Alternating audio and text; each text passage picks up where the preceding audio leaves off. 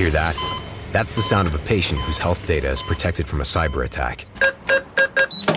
And that's the sound of a financial system that's digitally secured from bad actors. Right now, there's an invisible war being fought on a digital battlefield that impacts what we do every day. That's why at Peraton, we do the can't be done to help protect the vital systems we rely on. Because if we don't, the alternative is unimaginable. Peraton. 9. T-minus 8 seconds. 7, 6, 5, 4, 3, 2, 1. We have ignition and liftoff.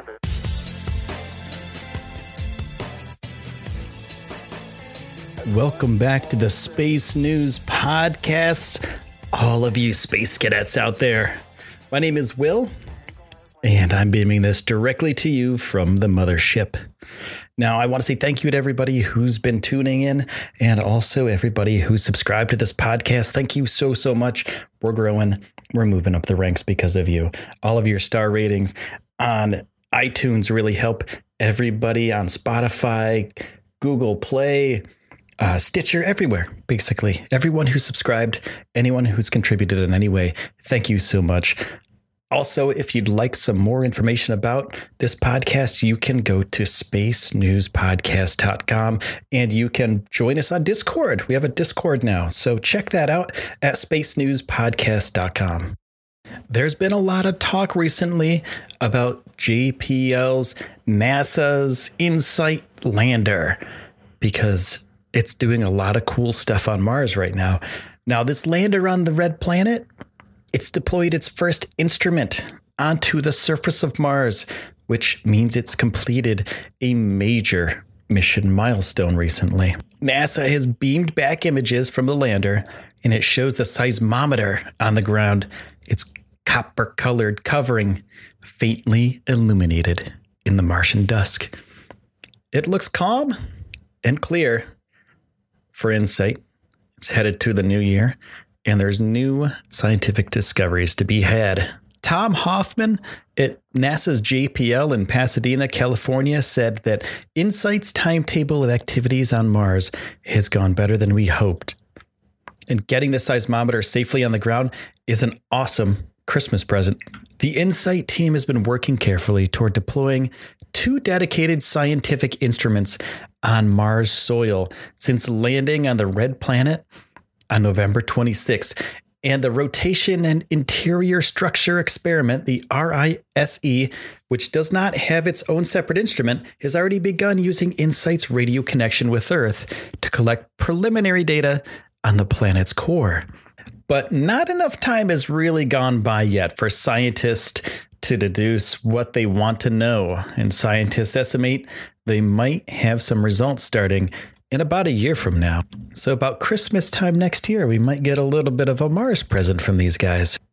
In order to deploy the seismometer and the heat probe, engineers first had to verify the robotic arm that picks up and places InSight's instruments onto the Martian surface and that they were all working properly.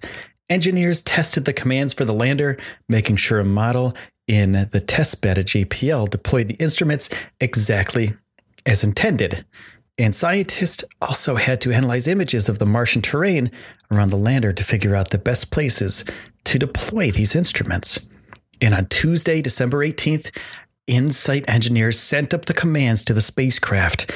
On Wednesday, December 19th, the seismometer was gently placed onto the ground directly in front of the lander, about as far away as an arm can reach, which is about 5.5 feet. The seismometer deployment is as important as landing on Mars. The seismometer is the highest priority instrument on InSight. They need it in order to complete about 3/4 of their objectives up there. And what it does, it allows scientists to peer into the Martian interior by studying ground motion, also known as Marsquakes. We have earthquakes here, and they have Marsquakes on Mars. So each Marsquake acts as a kind of flashbulb that illuminates the structure of the planet's interior. And by analyzing how seismic waves pass through the layers of the planet, scientists can deduce the depth and composition of those layers. It's kind of like having a phone held up to your ear. you can hear what's going on, and they're thrilled that they're in the best position to listen to all the seismic waves from below Mars' surface and from its deep interior. Now, in the coming days, the InSight team will work on leveling the seismometer, which is sitting on the ground and is tilted about 2 to 3 degrees. And the first seismometer science data should begin to come back to Earth after the seismometer is in the right position. Now, it's going to come back here, but scientists and engineers at JPL and the French National Space Agency and other institutions affiliated with the SEIS team, they'll need several additional weeks to make sure the data has been returned and as clear as possible. And for one thing, they will check and possibly adjust the seismometer's long wireline tether to minimize noise that could travel along to the seismometer. Then in early January, engineers expect to command the robotic arm to place the wind and thermal shield over the seismometer to stabilize the environment around the sensors. Now, if all of this goes well, if there's a robotic arm that helps out the seismometer and makes sure that it's covered and functioning properly, and if all goes well and there's no unexpected issues, the InSight team plans to deploy a heat probe onto the Martian surface in late January. HP-3, it'll be on the east side of the lander's workspace and roughly the same distance away from the lander as the seismometer. So about, a couple feet away from it. But until that time, they are just going to be focusing on getting the first bits of seismic data, however noisy it can be, back from the Martian surface. And they look forward to popping some champagne when they start to get data back from InSight's seismometer. And the team actually has a bottle of champagne ready for this occasion. It's a tradition around there to pop a bottle of champagne when something goes so right. So what do you think about Mars, the InSight lander, all the data and all the science is coming back to us? Make sure to go to spacenewspodcast.com. Check out our social links there. You can find us on Facebook at Space News Pod, on Twitter at Space News Pod, and you can go to our website to check out our Discord, which I'm really pushing for the Discord, people. I think it's really cool, Space Cadets, that we can communicate in real time. We already have some people in there. It's getting going. So join up there. We can talk together. We can shoot ideas at each other. It's going to be a pretty cool thing. So until next time, Space Cadets, have a good day, and I will see you soon. 6, 5, 4, 3, 2, 1. We have ignition and liftoff.